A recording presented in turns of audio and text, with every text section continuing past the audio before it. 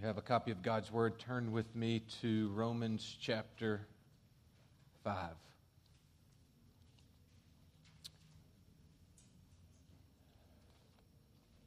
Romans chapter 5, we will look at the first few verses in Romans chapter 5 this morning. As we look at the subject matter, guarantees in life. Guarantees in life in Romans chapter 5, verses 1 down through verse number 10. We're going to see a number of guarantees, actually through verse 11. Let me read these for us, and we will dive in. Therefore,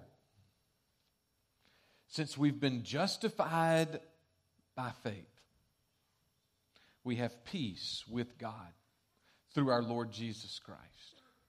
Therefore, since we have been justified by faith, we have peace with God through our Lord Jesus Christ.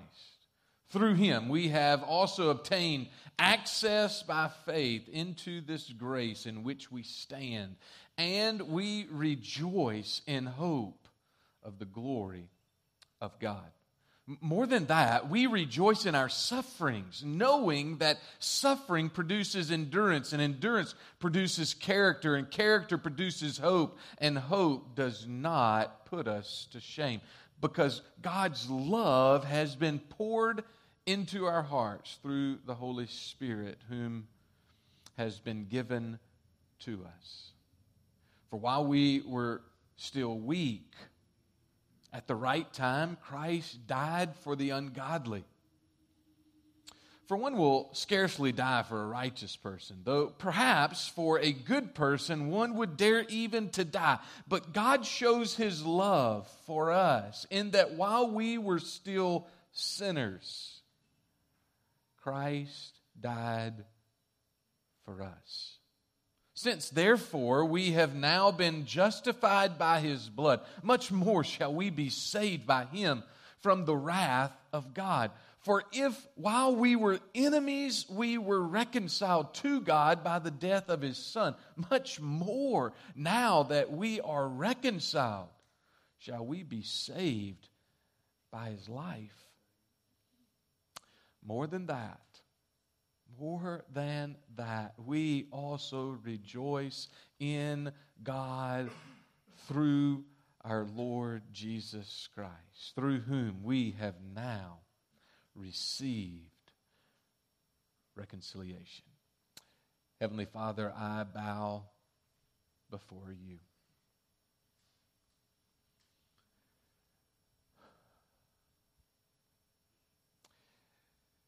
You are Yahweh,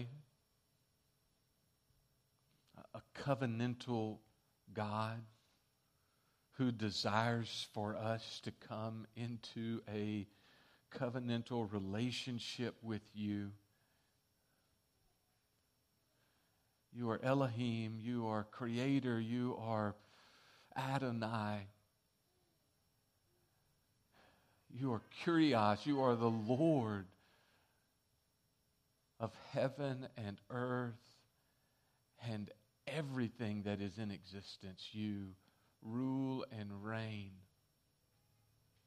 You rule and reign in power. You rule and reign in splendor. And You desire that we, finite men and women, boys and girls, God, You desire that we would come to You. You desire that I would come to You.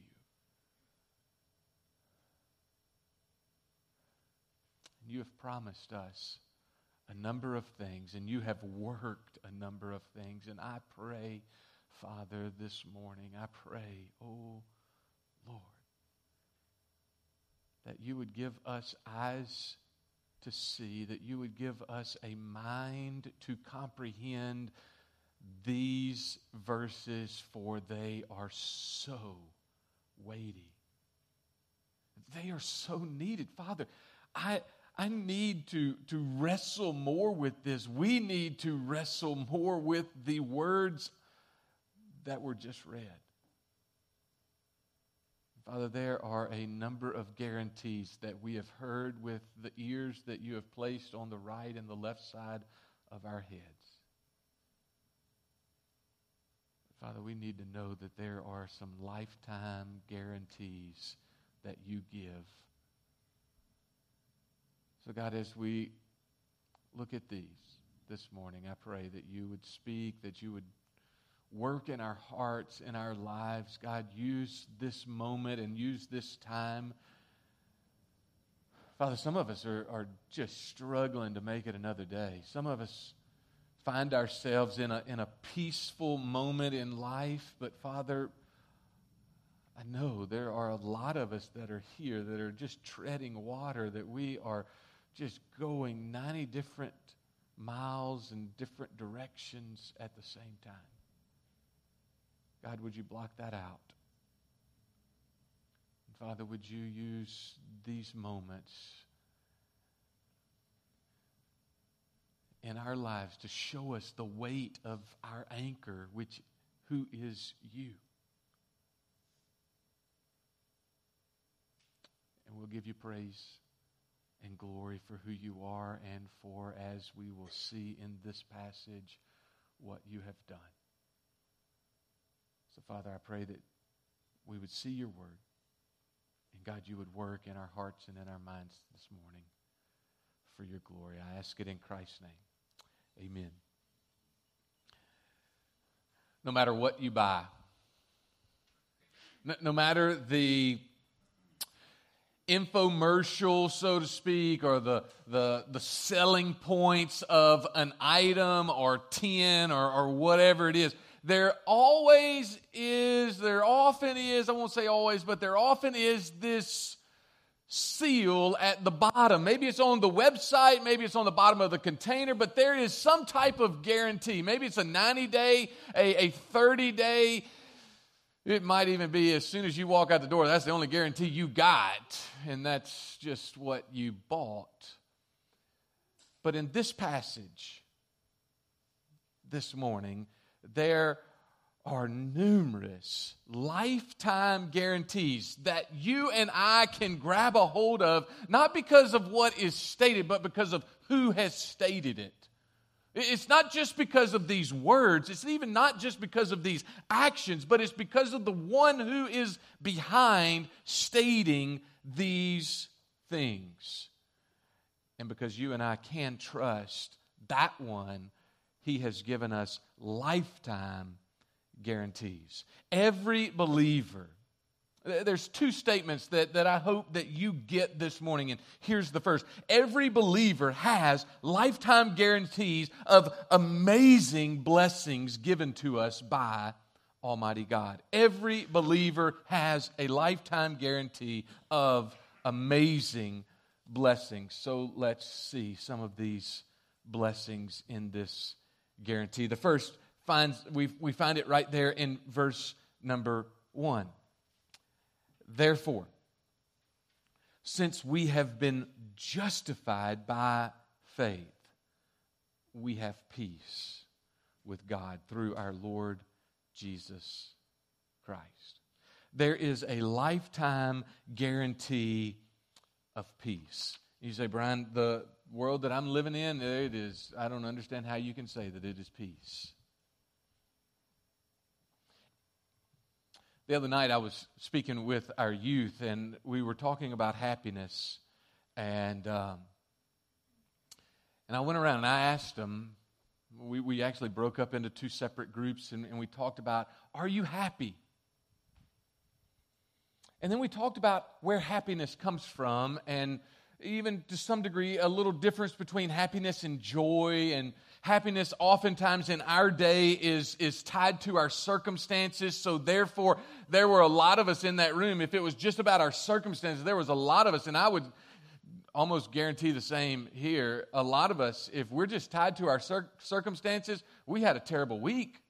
I mean, it was extremely stressful, and there was no happiness whatsoever in it. I mean, it was just one tedious task after another, after another, after another, and there was no happiness. And because of that, there's no peace. And that's not what he's stating here.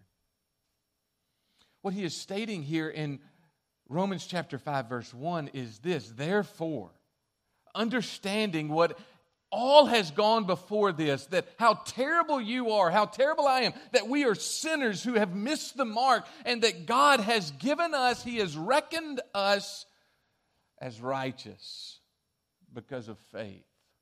Because of the faith that He has given you and the faith that He has given me through the finished work of His Son, He has justified you by faith. And because of that, you have peace with God.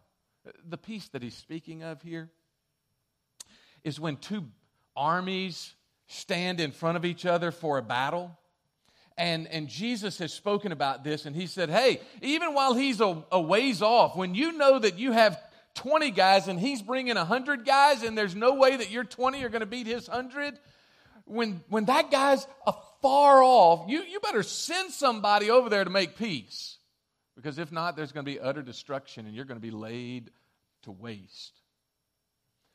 Because you have been justified by faith through Christ, we have peace. Not with just a king who has a larger army, but with the Creator of the universe, whose wrath, as we will see, whose wrath has been focused on you. The crosshairs are on you, and the wrath of Almighty God is on you. Without Jesus Christ, if you do not have Jesus Christ in your life as your Savior and your Lord, the wrath of Almighty God has been focused on you.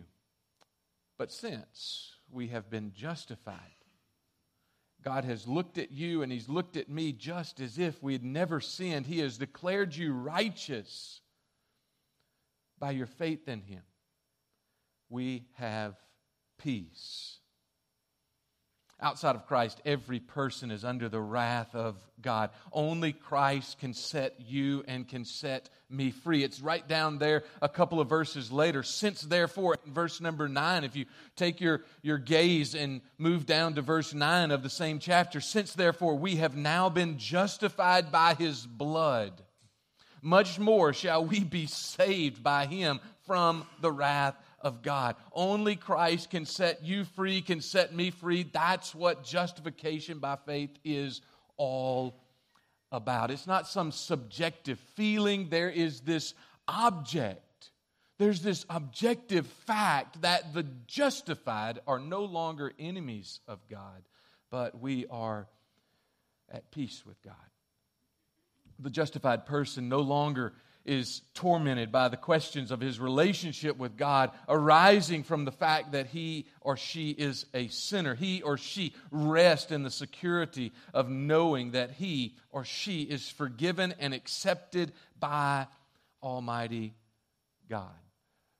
A lifetime guarantee for you, a lifetime guarantee for me is that this God who has the perfect right to be and to have His wrath totally focused on you because you failed Him. You failed Him. You failed Him this week. You failed Him last week. You failed Him the week before that. You failed Him the month before that, the year before that. You failed Him the moment that you came into this world because of your father, Adam.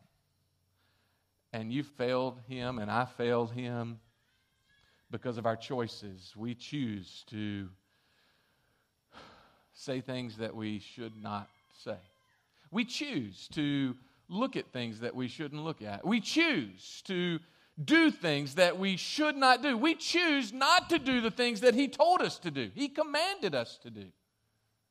And He has every right to continue to have that wrath focused in on you, but because of His Son, Jesus, and the blood that was shed for you and for me, we have peace. And that is a lifetime guarantee. But not only do we see that there is a lifetime guarantee of peace, you go to the next verse and you see there's a lifetime guarantee that has been given to you and given to me through Jesus Christ, and it is the lifetime of grace. Through Him, we have also obtained access by faith into this grace in which we stand. and we rejoice in hope of the glory of God. A lifetime of grace. A lifetime of grace that you didn't deserve and I didn't deserve. It was given to you and it was given to me. This guarantee, this grace was bestowed upon you and bestowed upon me in and through Jesus Christ. And with that we stand. You say, Brian, I can't make it another day. I can't take another step. You don't have to. He is just saying for you and for me, just stand. And when I need you to go another step, I'll give you the grace for that. Like, Brian, I can't do it any longer. We looked at that last week. We looked at that the week before that. And we saw it's not by us pulling ourselves up. It's by Him reckoning that to us. And there is this guarantee that we, as we sang, we will never walk alone. That He's right there with us. And He has given us this grace. If you look in verse 3, there's another guarantee. It's not just that there is peace and there's grace, but there is purpose. Read these verses. I'm going to read 3, 4, and 5 again, and I want you to think about this. We rejoice in hope of the glory of God. And more than that, verse 3 starts, more than that. Listen to what Paul says. More than that, we rejoice in our sufferings. We rejoice in our suffering. Knowing, experiencing, it's not just knowing some facts about it, but through experience of these sufferings, this suffering produces something. It produces endurance, and that endurance produces something, and that endurance, what it produces is character, and character produces hope, and hope does not put us to shame. Why? Because what we've hoped in. We've hoped in Almighty God, and He has poured out His love into our hearts through the Holy Spirit who has been given to us. When's the last time? You just think about a week. It's probably going to take you longer to go back in your mental log. When's the last time that you went up to somebody and said, hey, how are you doing? And they told you about a suffering and they were rejoicing about it. I'm going to let you think for a little while, and you're going to go back, and you're going to go back. And I don't think that's ever happened, Brian. I don't think that there's ever been a time, maybe it was yesterday. I hope it was. Because if that is the case, then it is somebody who has read and understands what Paul was trying to get across to the church at Rome, what he's trying to get across to you and me. You and I can rejoice in our sufferings. Why? Well, I've put it this way, that it gives you a lifetime guarantee of purpose. I had a lady call me. It's been a while. It's been a while back, but I had a lady call me, and she said, I can't do it anymore. I said, you can't do what? She said, I can't live with him anymore. I'm not happy. All we do is fight. There's abuse. I just can't do it anymore. And I sat there on the phone, and I started opening my Bible, and I started reading to her. A woman who said she believed God's word, said she was a Christian, said that her husband was a Christian. And I started reading to her verse after verse from Paul's letters. I didn't say anything. He said something. And in that verse after verse, passage after passage, she understood. She understood that there's a lifetime of purpose. Was it going to be easy? By all means, no. She lived with a sinner. And the person that she looked at in the mirror was a sinner. But there was purpose. Why was there purpose? More than that, we rejoice in our sufferings, knowing that this suffering, this momentary affliction, as Paul would put it in a different letter, this momentary affliction that I'm going through is going to turn into outstanding. It's going to turn into awesome. It's going to turn into overwhelming glory. Because what I'm going through right now has purpose. It's tough, Brian. You better believe it is.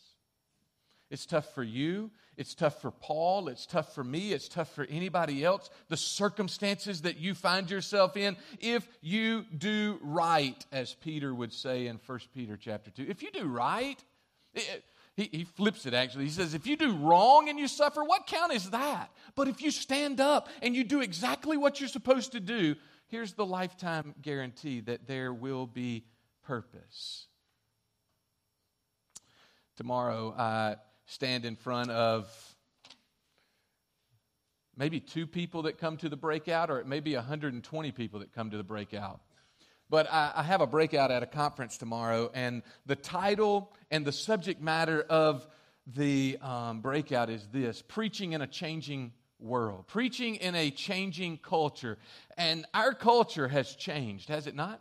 Our culture, we live in the midst of a culture that is ever changing, and I would argue that it's changing for the worst, or it's changing away from God, not changing toward God. All the more important for you and for me to understand verse number 3. Whether it's at the job site, whether it's with a group of friends, whether it's with extended family or even imminent family, an immediate family, we rejoice in our sufferings because we know there is this lifetime guarantee of purpose. God has you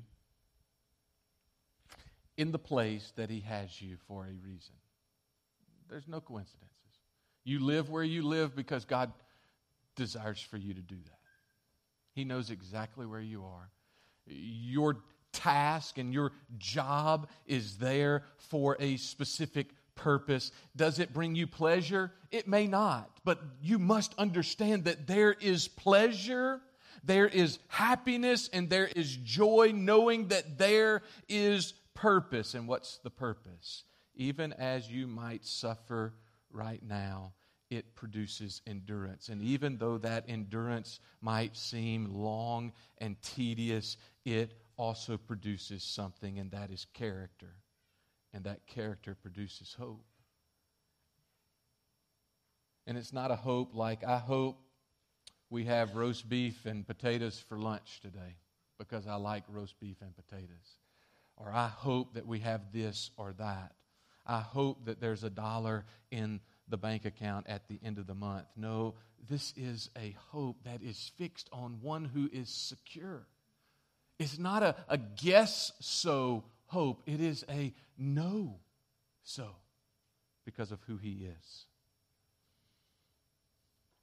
And so we see these lifetime guarantees, but there is one lifetime guarantee that brings about all these others. Let me read verses 6 through 11.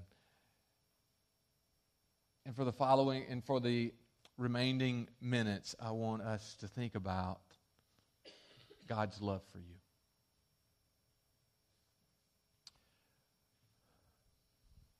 I want you to think about, in these verses, as I read verse 6 through 11, I want you to think about who God is loving and why God is loving. Who God is showing His love toward and why He is doing this. So look in verse 6 and we'll read down through verse 11 and have those two thoughts as I read. For while we were still weak, at the right time, Christ died for the ungodly.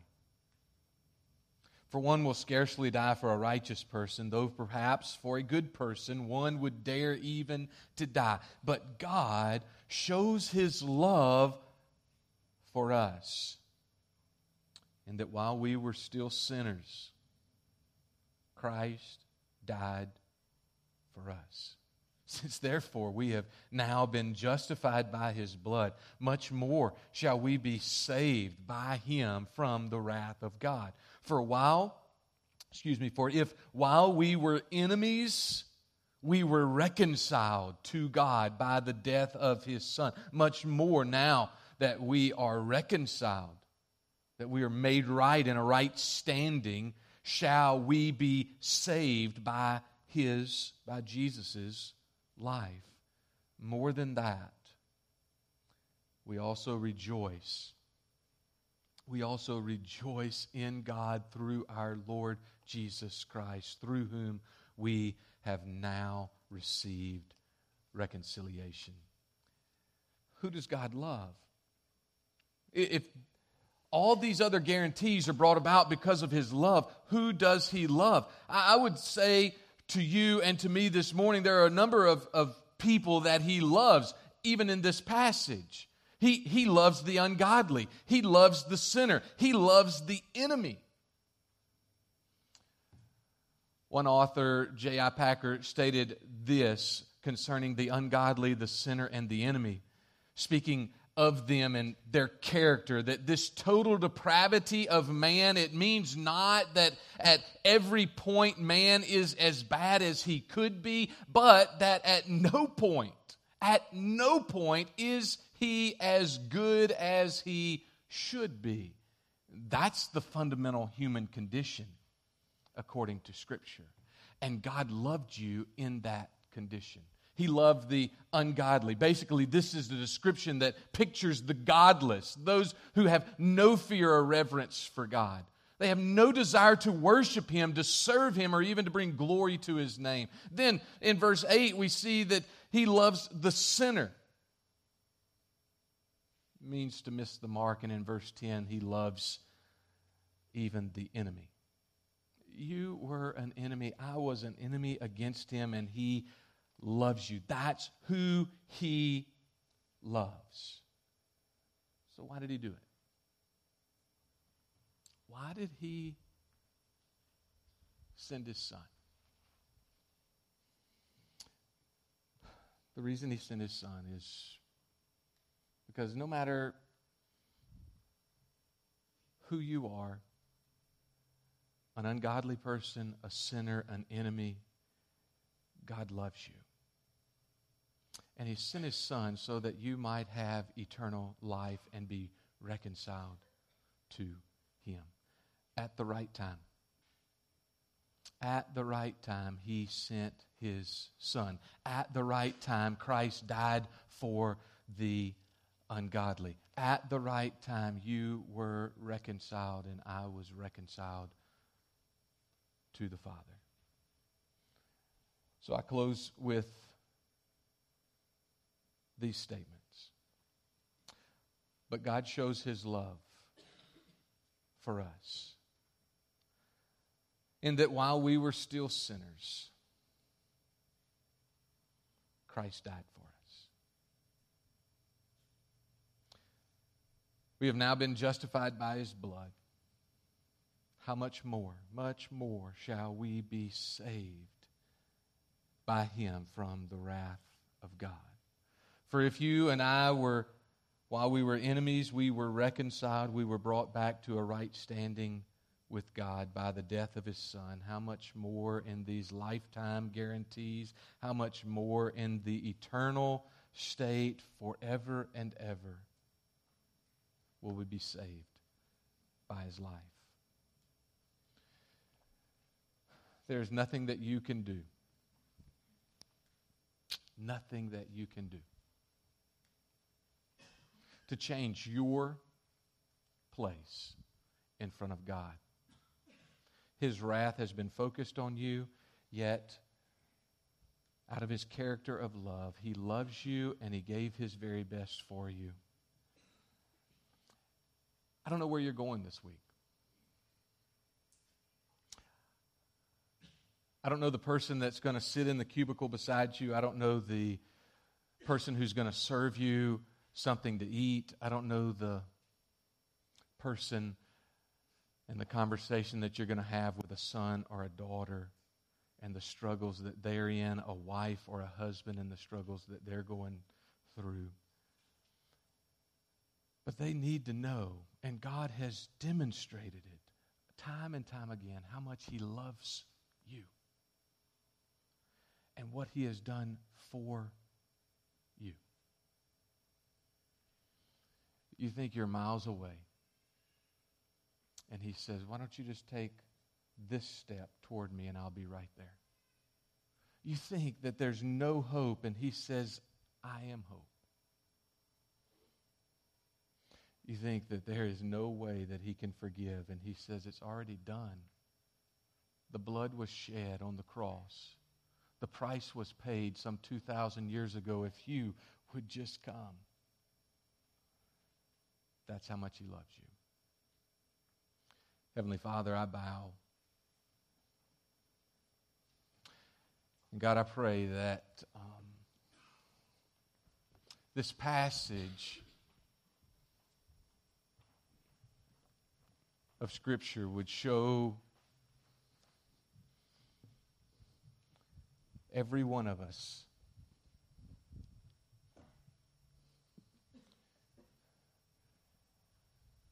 Father, that the end does not have to be dark. The end does not have to be eternity without you. Because you've demonstrated the way that we might have eternal life. God, you've done the whole work. If we would believe, the argument has been laid out. The guarantee has been given. Father, I pray that as we have heard your word read, Father, as we have spent this time and we've looked at, as we've sung songs to lift high your name, Father, I pray that your Spirit, He continues to work. Father, wherever you take us this week, Lord, there are people that we know we need to talk to. God, you've brought them across our paths before, and you will do it again this week. May I be sensitive, may we be sensitive to demonstrate and show this love that you have for them just like you have for us.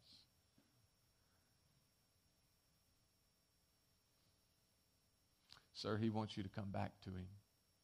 The sin that you are in right now, as Peter would say in 1 Peter, it's been enough. Ma'am, the attitude that you're holding on to, sir, the attitude that you have that's turning to anger, that's turning to malice, that's becoming a stronghold, He says it's enough.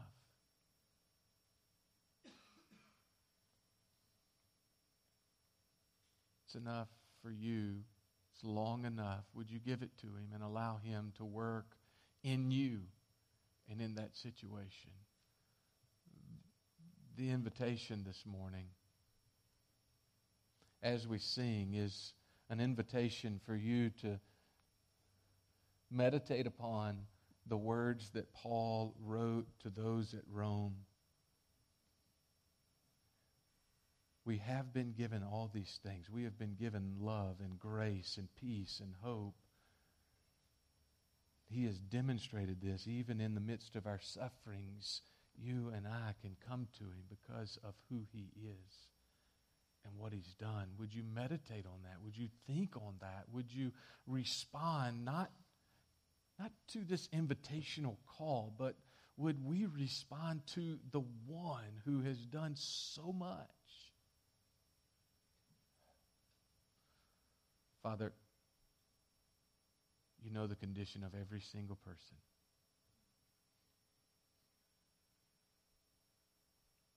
Father, you work to bring glory and honor to your name, for you are worthy. Let's stand and let's respond.